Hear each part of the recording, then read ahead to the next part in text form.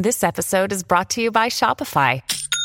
Forget the frustration of picking commerce platforms when you switch your business to Shopify, the global commerce platform that supercharges your selling wherever you sell. With Shopify, you'll harness the same intuitive features, trusted apps, and powerful analytics used by the world's leading brands. Sign up today for your $1 per month trial period at shopify.com/tech, all lowercase. That's shopify.com/tech.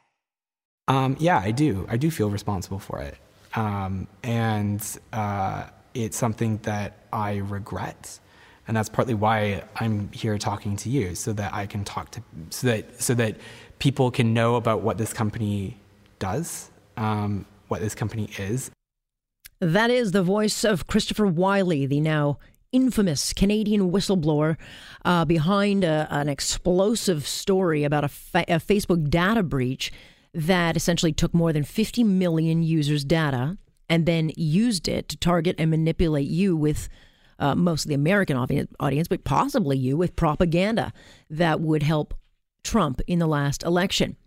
And Wylie himself said that it was a grossly unethical experiment that played with an entire country, the psychology of an entire country. Now, the company is called Cambridge Analytics, and it's a data company said to have played a major role in the Brexit campaign, pushing out, again, this targeted propaganda that would help the Leave side. So, in 2014, a guy named Steve Bannon invested in the company. Yeah, that guy, that Bannon, who would become a key figure in the presidential win for Trump.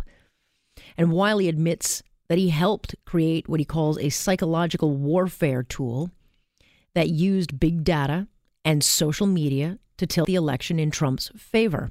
Here's what he says about his reaction to this experiment.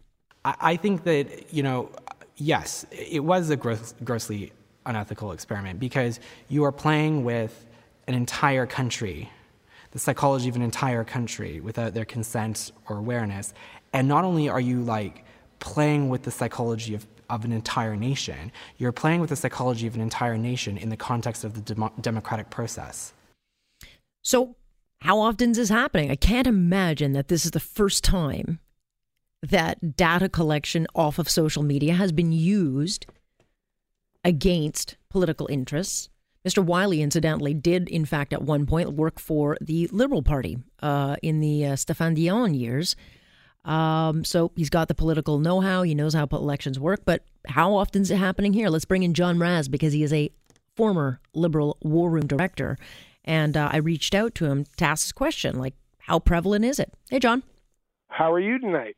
Well, I'm doing just fine until I heard you say it happens all the time. And I was like, what? So let me just take us back a little bit, because I think a lot of people use Facebook as a tool to keep in contact with their friends. But there's no question in the last 2 or 3 years, Facebook has become an all-out ground war for election debate. I can't stand Facebook. I use Twitter, but everything I put on Twitter then goes to my Facebook. I don't even check Facebook. I do know that people fight constantly over politics and are being bombarded by propaganda. Look, back when Facebook started, I wasn't popular in high school, and I didn't want to be popular now, so I chose not to join Facebook.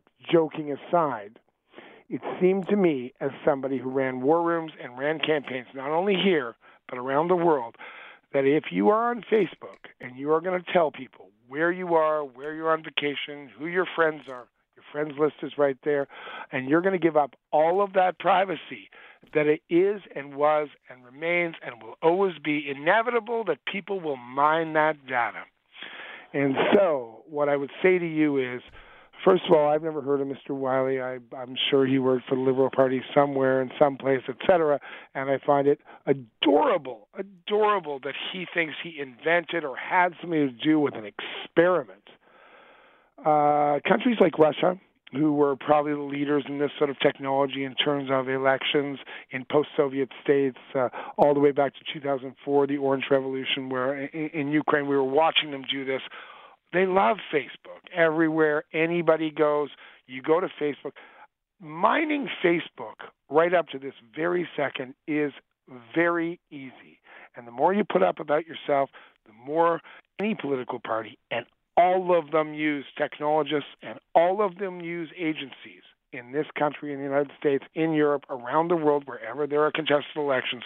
There is a data service, there is a consultant that is using Facebook, this rich trove of information about everybody and who their friends are and how they think and how they might vote. Mm-hmm.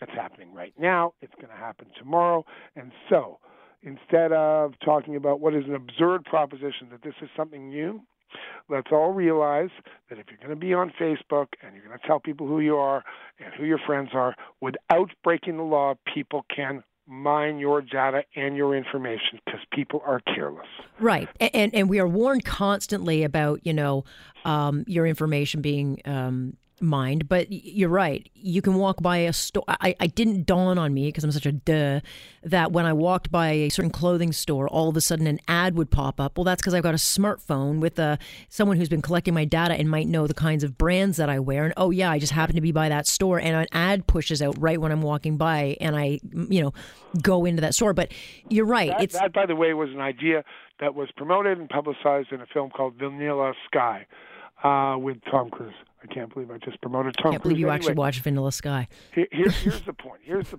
As long as you want to be part of social media, and by the way, the new generation, whatever we call them, they have a million names, the under 25 generation understand that everything they do on social media is forever, that they have no privacy, and they're okay with it. In the same way that citizens, I suppose, in the Soviet Union became used to the fact that they had no privacy and they got used to it. Right. So the point being this, there's about to be a provincial election. Let's bring it back to Canada and even here in Ontario. There's about to be a provincial election here in Ontario. All three major parties are data mining, using firms that are looking at people's relationships online, hiring people to do it. I don't know whether they're breaking the law or not. I'm not an expert in that, but there's nothing new about it. It's been going on for 10, 15 years. And all that's happened here with Cambridge Analytica is that they got caught not only doing that, but also saying some horrible things about, sort of compromising politicians, et cetera. And then, of course, today, let's be fair, because that was an attack on the Republicans, one of the data miners for the Obama people admitted that Facebook gave them a pass in terms of securing and using data to target it's called micro-targeting voters. Right. And I mean, for our listeners, the whole, I think the premise of the story, or a big part of the story that was revealed in The Guardian, now making waves around the world, is that, people weren't asked for this data. But again, when you're on social media putting pictures up of your every aspect of life, would you really be surprised that no one asked you? Is it okay if I, Every time you do a broadcast, or I wrote an article for the Post or whatever, I assume when it went up online, people could find it and they could use it, in my favor or not, et cetera. So let's talk about what we might want to advise Canadians, Ontarians, Torontonians, whatever they are, to do. If you're going to be on Facebook, be cautious about what you put up there. If you're going to be on Facebook, understand, because one of the competitions in Facebook is for the number of followers, that if you're going to let everybody who applies to follow your Facebook account follow it, assume that some of them don't actually know you and might have corporate or political interests. I can't imagine why I get so many letters from some guy in Nigeria, but I do. I have yet to respond to him, but he's very persuasive. I'm going to be rich, John. Rich! I assure you nothing ever disappears from the internet, no. That every political party uses these technologies within or sometimes outside of the law. The laws are very gray. They're very hard to enforce. So let me step in there because I'm running out of time. But, to me, I look at this and I say social media is the very thing that is destroying the thing that we cherish most, which is our democracy. Am I wrong? I don't know if that's true. I think if everybody takes responsibility for what they're putting up there and their privacy, et cetera. The headline on the HuffPo tonight, on the Huffington Post, is how to get off Facebook. Do you know it takes 2 weeks and about 20 hoops just to get off Facebook and actually get them to delete your data? That's how hard. If we're going to solve these problems, ask everybody, every citizen to be responsible for themselves, and let's pass some laws that have these social media providers make it very easy to get off if you decide to get off that ship. Yeah, then you know what? This would get support, I think, across all three parties if they did that, because I think there is a realization now that people are not protected because they just didn't think about it. That's correct. So everybody beware. Yeah. John will be mining your data, and you won't even know. You'll be violated. Oh, I'm out of that business. Guys like you, you're friends. All right, I gotta check out there. But thanks so much, John. Take care. John Raz joining us to talk about something I think folks have no idea what's going on, including myself.